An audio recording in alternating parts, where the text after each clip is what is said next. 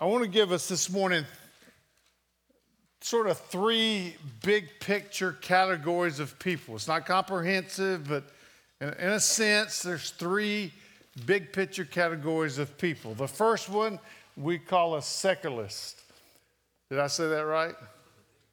It's sort of southern, wasn't it? Yeah, secularists. They believe people are born, die, and become worm food. There's no afterlife with them. The second category of people would be what we would call and have called a cultural Christian. They've been around church. They've maybe been raised in the church, and they're fully engaged in the things of this world, and they either make an assumption about the afterlife or the next world that they're sort of in, okay, because they've been around it and smelled it and tasted it and touched it and heard about it, or either they'll just deal with it when it comes. But from day to day, they don't think much about eternity, if the truth be known. And many times it's only them that know that, unless you're close to them and you can make observations about their lives and their thoughts. And then the third category would be what I call a legit Christian, follower of Christ. They understand that everything in this world has to do with the next world, with the afterlife. That everything done here registers there. That both this world and the afterlife world or afterworld are deeply connected. That there really is a very thin line between the here and the hereafter. And that thin line really is a heartbeat or breath away. In Luke 12, Monty taught the passage last week. Jesus is warning about the possibility of living this life without thinking about the next life. That when a person comes to faith in Christ, that they also must grasp this truth, that this life has everything to do with the next life. Jesus is eager in Luke 12 to let his followers know and get this idea that this world matters in the next world, and that this truth really does affect the way you and I live, the way his followers live in the here and now. Jesus wants his followers to know that every single moment you live in the physical world is also a moment in the spiritual world, that they're really all in the same. That now and eternity happen all at once, and that what we do here registers in eternity. And how it registers there is really what matters most. Jesus really does want his people to know that we are to live in light of that his people would, that we would, his followers would, legit Christ followers would reorient all of their life to the world to come. That we would practice in some ways, and that's the title of our message this morning, vertical living in a horizontal world. Jesus wants us to know that nothing is irrelevant. That the Christian life is a reoriented life that certainly lives in this world, but not according to the rules of this world. Paul tells us in Colossians 3, set our minds and our hearts on the things above in daily living. Last week, Monty taught the first few verses of Luke 12. And in Luke 12:13, it's a parable. It's a parable of the rich fool. A guy interrupts Jesus and says, Jesus, tell my brother to give me the inheritance. Tell my brother to divide the inheritance with me. And Jesus tells the man who is rich in this world and yet is a poor fool. Imagine Jesus calling us a poor fool. He calls this man a poor fool toward the world to come. Jesus says, I'm not interested in doing what you ask of me. Jesus knows that his heart is locked 100% on this world, the here and now. He is consumed by money that is supposedly coming to him. Because Jesus' interest in money is in how it is to be connected from this world to the next. And in verse 15, Jesus tells him that. He tells him to watch out, be careful of money. It can fool you and make you so focused on this life that you neglect the next life. This self-absorbed man in the parable of the rich fool, he has his self-built barns full of grain, was called a fool because he lived as if this world was all there is. The rich fool failed to see the connection between this world and the next, and he was shocked that his soul was required of him that very night. In verse 21 of Luke 12, Jesus says, speaking of men like him, like the rich fool, Jesus says, so is the one who lays up treasure for himself and is not rich toward God. The rich fool had no awareness to God, nor was he rich toward God. So now, starting in verse 22 in our passage, Jesus uses the word therefore. Therefore, in light of what you just heard, that's a key word for us in studying the Bible. In light of what I just taught you, I want to address my specific followers with how this truth of what a man does here really matters in the thereafter. I want to address how this truth gets worked out in my followers' lives, in my life and in your life and in their life. That what we do here registers in eternity, and how it registers there is what really matters. That the world to come, is really the main world. And so I think all of us, if I'm you, this is how I felt studying the passage, I think all of us should be sort of sitting on the edge of our seats, having this Psalm 139 moment that we're about to hear from Jesus himself and how we deal with money and things in light of eternity. If there's ever a topic that you and I need to be paying close attention to, it is this one. The Psalm 139 moment. Psalm 139 puts it this way. Search me, O God, and know my heart. Try me and know my thoughts, and see if there be any grievous way in me, and lead me in the way everlasting. To have this prayer, Lord, speak to us this morning, so that I will live in a way that the world to come is the main world. Sitting on the edge of your seats? Ready? Let's read. Luke 12:22.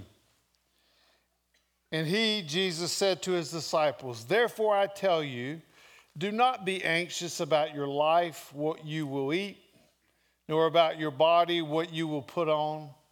For life is more than food, and the body more than clothing. Consider the ravens. They neither sow nor reap. They have neither storehouse nor barn, and yet God feeds them. Oh, how much more value are you than the birds? And which of you, by being anxious, can add a single hour to his lifespan? If then you're not able to do as small a thing as that, why are you anxious about the rest? Consider the lilies, how they grow. They neither toil nor spin. Yet I tell you, even Solomon in all his glory was not arrayed like one of these. But if God so clothes the grass, which is alive in the field today and tomorrow is thrown into the oven, how much more will he clothe you, O you of little faith?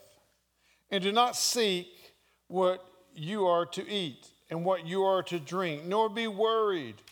For all the nations of the world seek after these things, and your Father knows that you need them. Instead, seek his kingdom, and these things will be added to you. Oh, fear not, little flock, for it is your Father's good pleasure to give you the kingdom. Sell your possessions and give to the needy. Provide yourself with money bags that do not grow old, with a treasure in the heavens that does not fail, where there's no thief approaches and no moth destroys. For where your treasure is, there will be your heart also. Jesus gives us two big picture statements about this passage. And the first one in your notes tells us, he says, do not let anxiety about or desires for material things occupy your heart and mind. Do not let anxiety about or desires for material things occupy your heart and mind. So, basic question this morning, how can we tell if our hearts and minds are being occupied by the things of this world? From our text, it tells us if we are anxious about material things. And if you're craving it, meditating on it, longing for it, if putting our trust in it, finding security in it, getting our status and identity from it, finding refuge or comfort in it. Now, if there's anything that connects you and I together as humans, certainly one of the top three must be anxiety and worry in this broken world when everything and anything can go wrong. Can you just get an amen to that? Yeah. We all feel that, especially about our material needs and the money it takes to provide for ourselves. So I want to be empathetic here. Jesus is not just saying stop it. He's going to lay out an incredible piece by piece, point by point, spiritual truth that tells us we don't have to live that way for those of us who know Christ. Author Summers Roche said this about anxiety. Anxiety is a thin stream of fear trickling through the mind. If encouraged, it cuts a channel into which all other thoughts are drained. I have felt that kind of anxiety, where everything else that was happening in my life was filtered through that thought. I'm sure you have too. Thank goodness that Jesus this morning offers a solution to that. In verses 22 and 23, Jesus is really here drawing out the implications of the previous verses that Monty talked last week. And he summarizes that with the statement that life does not consist in the abundance of possessions. Life, food, and clothes, they're not separate things here. It's really another way to say that it is the totality of what is needed for basic human existence. Jesus tells us that this kind of anxiety is a result of confusion about what life is really about. That life is much more than our bodies, that life is much more than food, that life is much more than clothes. At the basic level, it is a failure to understand that once we have come to Christ, we are not here just to exist. That God really does have a purpose for us, for our lives. And big picture, everyone wants to know what God's purpose is for us, what God's will is for us in Christ. Big picture, it is to know Him and to make Him known. Our lives matter once we come to Christ. And whatever way He may do that, using your gifting, your calling, your work, your home, your family, where you live, who you interact with, is to know Him and to make Him known. That we are to effect eternity. The command there in those verses of do not be anxious tells us that the security that people look for in possessions is to be found only in God. And that there is a real danger of storing up treasure for oneself and not for God. That dealing with anxiety by pursuing more things is not a profitable way to deal with anxiety. And I think most of us have tried. Jesus is saying that living is more than having. Life is more than just physical existence, he's saying, because there's also a spiritual world, and it is that world that truly matters. Worry about food and clothing is misdirected, and it fails to focus on what is most important. So I say to us, as a great reminder this morning, and hopefully comforting, if God redeemed you and brought you to himself, and he did, and if God brought you into his kingdom, and he did, Jesus is saying he will sustain you. He will provide for you so that you can use your gifts for his glory. In verse 24, Jesus begins to illustrate. He uses his first of several illustrations from nature, and he uses here the illustration of the ravens or crows. And if there's any uglier, louder,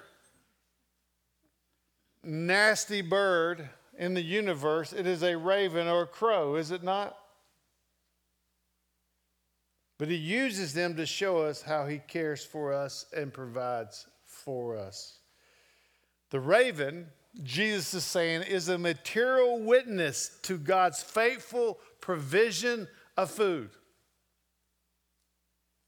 I read this week in my studies that Israel has the largest migration of birds in the entire world. How about that? Where it's located. Matter of fact, still modern day, they take out more pilots than maybe any other country. Around their airports, actually had to move ponds and water sources so birds would fly other places. And so Jesus, standing there with ravens and crows everywhere, says, look at them. Look at the ravens. An unclean bird to eat. Anybody ever ate fried raven? Dove, quail, duck, turkey. I ain't eating a raven. I'll go see Jesus before I eat a raven. He's saying even this bird, if God feeds even these, how much more will he feed his followers? Jesus is saying that our anxiety is a failure to understand God's divine provision. Our anxiety is a failure to understand how comprehensive God's care is. The birds do not have barns. The birds do not plant and reap. They do not farm. I've never seen a crow or a raven with a shovel in his hand or a rake in his hand or driving a tractor. Well, cartoons. I have seen one doing it in cartoons, but not in real life. The birds are an example, look, not of idleness, because they hardly ever stop until night, but they are an example of freedom from anxiety. Dr. Darrell Bock put it this way. He says, the ravens, are not always worrying that the supply of worms may run out, yet they do not expect the worms to crawl down their beaks. When we are anxious about our provision, we are failing to see the signs of God's gracious presence around us, even in the birds. But if we are able to see God's gracious presence around us, our view of God changes, and so does our anxieties. Skip verses 25 and 26 and go down to his second illustration in nature, verses 27 and 28. He speaks of the lilies and the grass in the fields. And he says here, lilies, where ravens were a material witness to God's provision for food, lilies here are a material witness of God's faithful provision of clothing. Jesus is pointing to these flowers and to the grass around them in hopes that his audience will once again see the gracious hand of God and the Heavenly Father. Lilies don't work or spin. He says, look, Solomon and all of his glory, someone worked incredibly hard to dress Solomon and decorate the palace and the whole deal there to make all that beauty. He says, these lilies, They don't do anything. They just bloom, die, bloom, die. Now, when we lived in Ohio, behind us, this guy had a 20-acre lily farm. Organic lilies. I thought, okay, what does that mean, organic? You know what it basically means? You don't use any chemical to kill the weeds around them. So what do you think this guy did every day? He went out and made organic lilies by hand pulling weeds 10, 12 hours a day. He didn't like it when I put Roundup around my trees next to his land. I made him unorganic. He actually left. He didn't say anything. He's a nice fellow. We had a good time together, but he left me a sign. No poison allowed, right by my pine trees. It was beautiful. For much of the year, every day, we'd wake up and see 20 acres of lilies just doing their thing.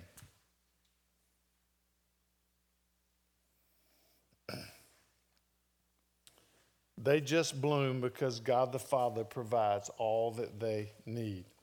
And then in verse 28, he speaks of the grass. It says, God even clothes the grass. The grass is here today, cut up, used for fuel the next day. Here's the point. Grass is insignificant. It may be the most insignificant thing in all of creation. And yet God still attends to this part of creation. If he will even take care, Jesus is saying, of the grass, how much more will he take care of his own people? That's the argument. Now jump back up to verses 25 and 26. Because there's another reason that anxiety about food and clothing and provision is foolish. And the reason is simply this. Because anxiety is foolish, because it is also futile. Jesus reminds us that anxiety simply doesn't help us. It doesn't work. He says in verse 25, can worry add a single hour to your life? Answer, it can take away some hours and some days and some months and some years. Worry has never produced a single bite of food. Worry has never produced a single stitch of clothing. It only takes away from our life, not adds to it. Worry simply, and here's his point, disbelieves God the Father's love and care for his children. That's why he says, oh, you a little faith. Worry is disbelief that God the Father loves and cares for his children. Back down to verses 29 and 30. Here's what Jesus does here. He returns to his first command, much like in verse 22 about do not be anxious, and he puts it this way. My followers are not to worry about nor be anxious about basic needs. The word for worry there is a little different than the first word in verse 22 of anxious. It is a picture of emotional insecurity, to get worked up. You ever been worked up over provisions and need and money and payment? Anybody ever been worked up? Nod your head with me. Yeah. It ain't pretty, is it? I've been there. One very memorable time for me, I might have shared this years ago here, but I haven't forgot it, is that Jen and I were on staff with Campus Crusade for Christ, and we got a paycheck twice a month. And we would get our paycheck in the mail during those days, back in the 1940s, it seems like now. And I'd got an envelope, and I opened it up, and it said, Randolph J. Patton, $0.00. What that meant was we didn't have money in our staff account, missionary account, to get a paycheck. So I got a zero paycheck, young family, zero savings because we were making peanuts. And do you think I got worked up? Yeah, I got worked up. I was driving down to a Bible study that I was leading with the Cincinnati Bengals and Reds, and I was sobbing in the car.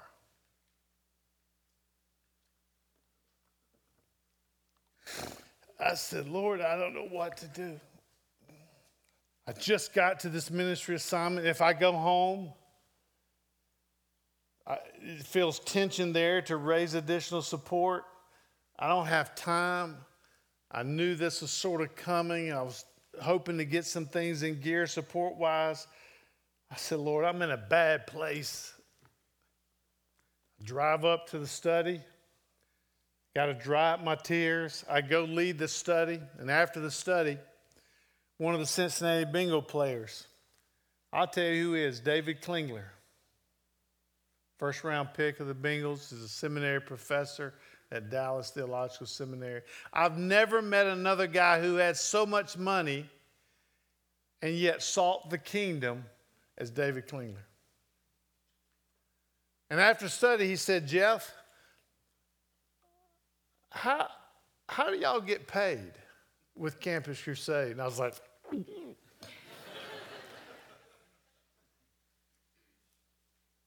I told him, my lips started quivering. And I was like, oh no, I'm crying. I was even crying in those days, and I was trying to stop it. He said, well, what's going on? And I told him, and he put his arm around me and laughed so loud. He said, well, that ain't no problem. And he wrote us a $12,000 check to put in our ministry account. God was teaching me from an early age, you can trust me if you'll seek me. And we were, not perfectly, but if you seek me, I will provide for your basic needs.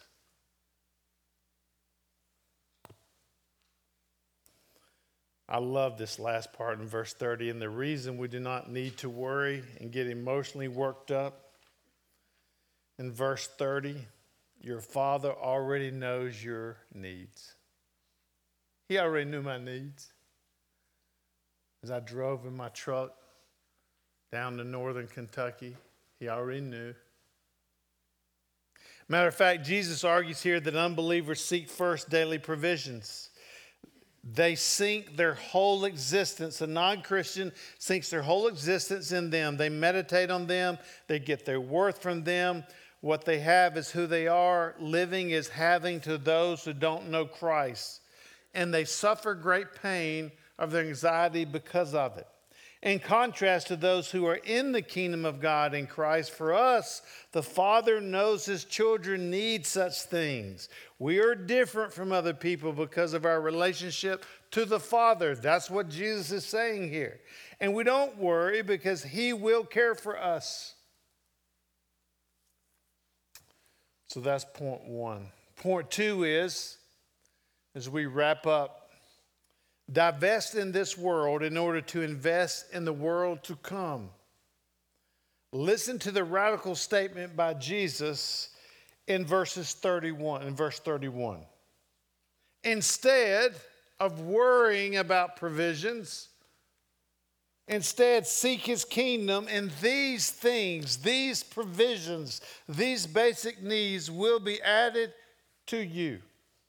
Instead of being anxious about food and clothing and possessions, seek the things of God and the kingdom of God, and God your Father will provide all that you need. Radical, but my goodness, how compelling and comforting. Our priorities as Christ followers of Jesus is to habitually seek him in his kingdom. Even the tense of the verb there, seeking, puts it this way: keep seeking his kingdom. That's what our lives are about. That's what you and I do as Christ followers. That's our first interest, our first priority. That's what we do on a daily basis. We seek his kingdom. we are to be engaged in the pursuit of representing God on earth as his ambassadors, to walk with him, and the benefits of this seeking and walking is God's commitment and promise to care for us, to provide the fundamental things of our basic needs. Verse 32, I love this. The tenderness of the assurance for God the Father to take care of us is expressed in the words little flock. It is a picture of God's fragile children, us, in a scary world, yet a fragile children that is cared for by a powerful and gracious Father. That's comforting. Not only does the Father promise to care for us, but he is actually pleased to do it. Is that amazing? Look what it says. It is your Father's good pleasure to give you the kingdom. Good pleasure there is another word of saying it is his will to give you the kingdom. God the Father is not going, are they praying to me again? Are they seeking me again? Do I got to give them something again? We don't get on his nerves for seeking him and his kingdom. The blessings of the kingdom is the product of pursuing the kingdom. This secure relationship with God the Father brings stability and therefore the absence of anxiety. Jesus is making that point. In verse 33, Jesus points his followers to a permanent treasure. Give generously to the kingdom, Jesus says. One aspect of pursuing the kingdom of God means to be free to give generously with our money toward the things of the kingdom. The value of this kind of action is that it can never be taken away or destroyed, Jesus says. What we do here registers there.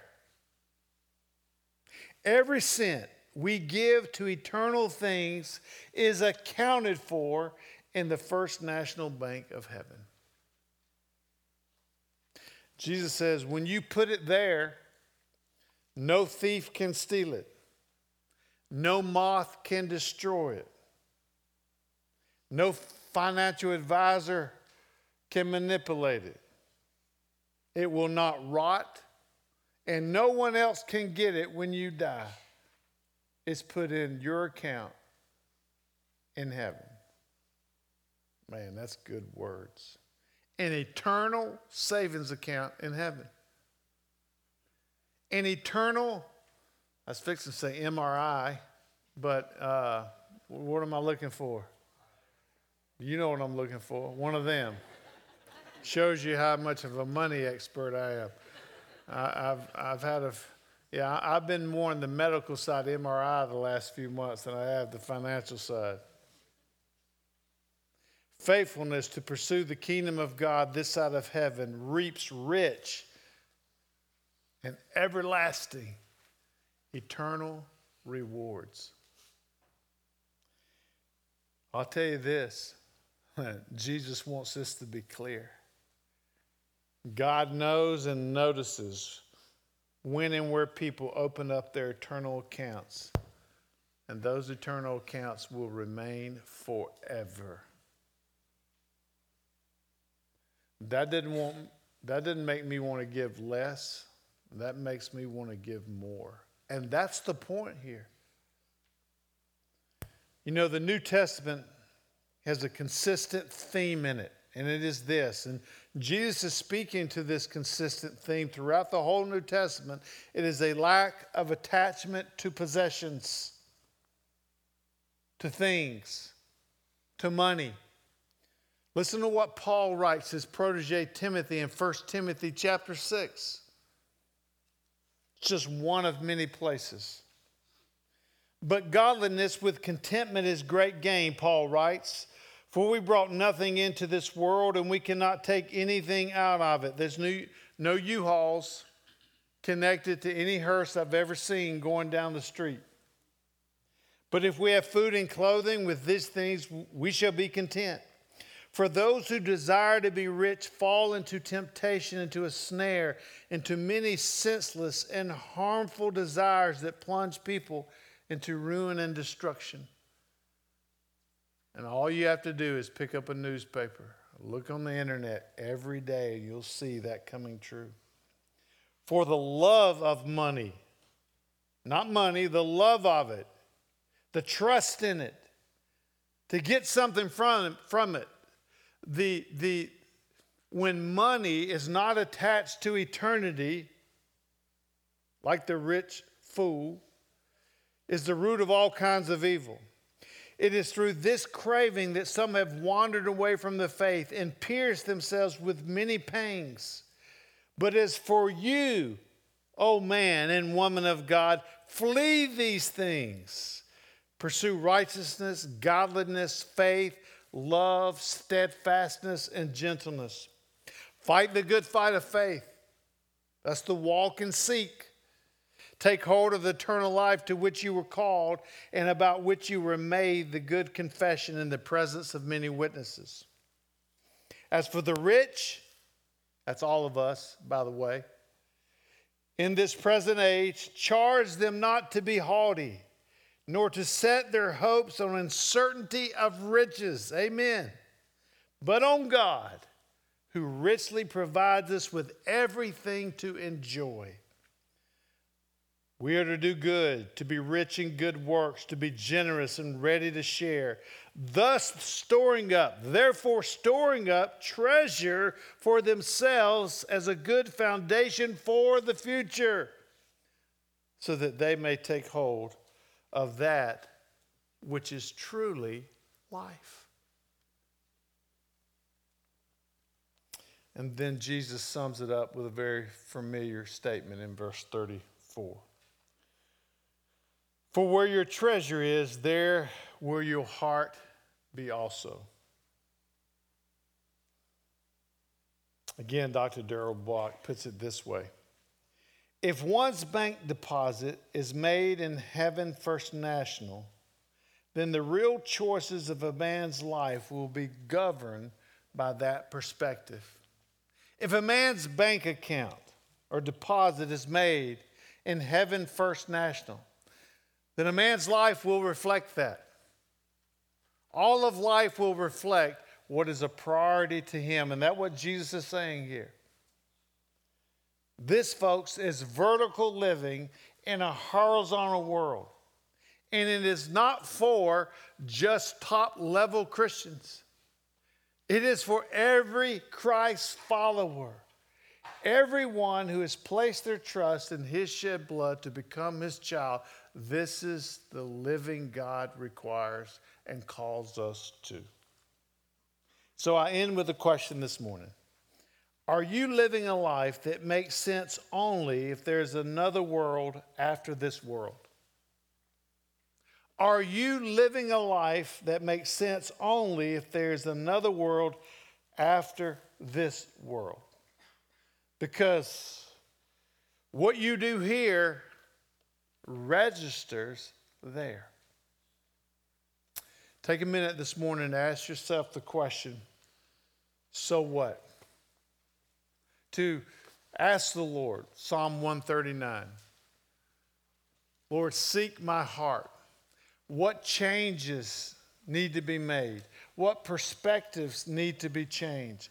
What kind of thinking needs to develop around God and his care for us as his children and to invest in eternity? Take a minute to ask those questions.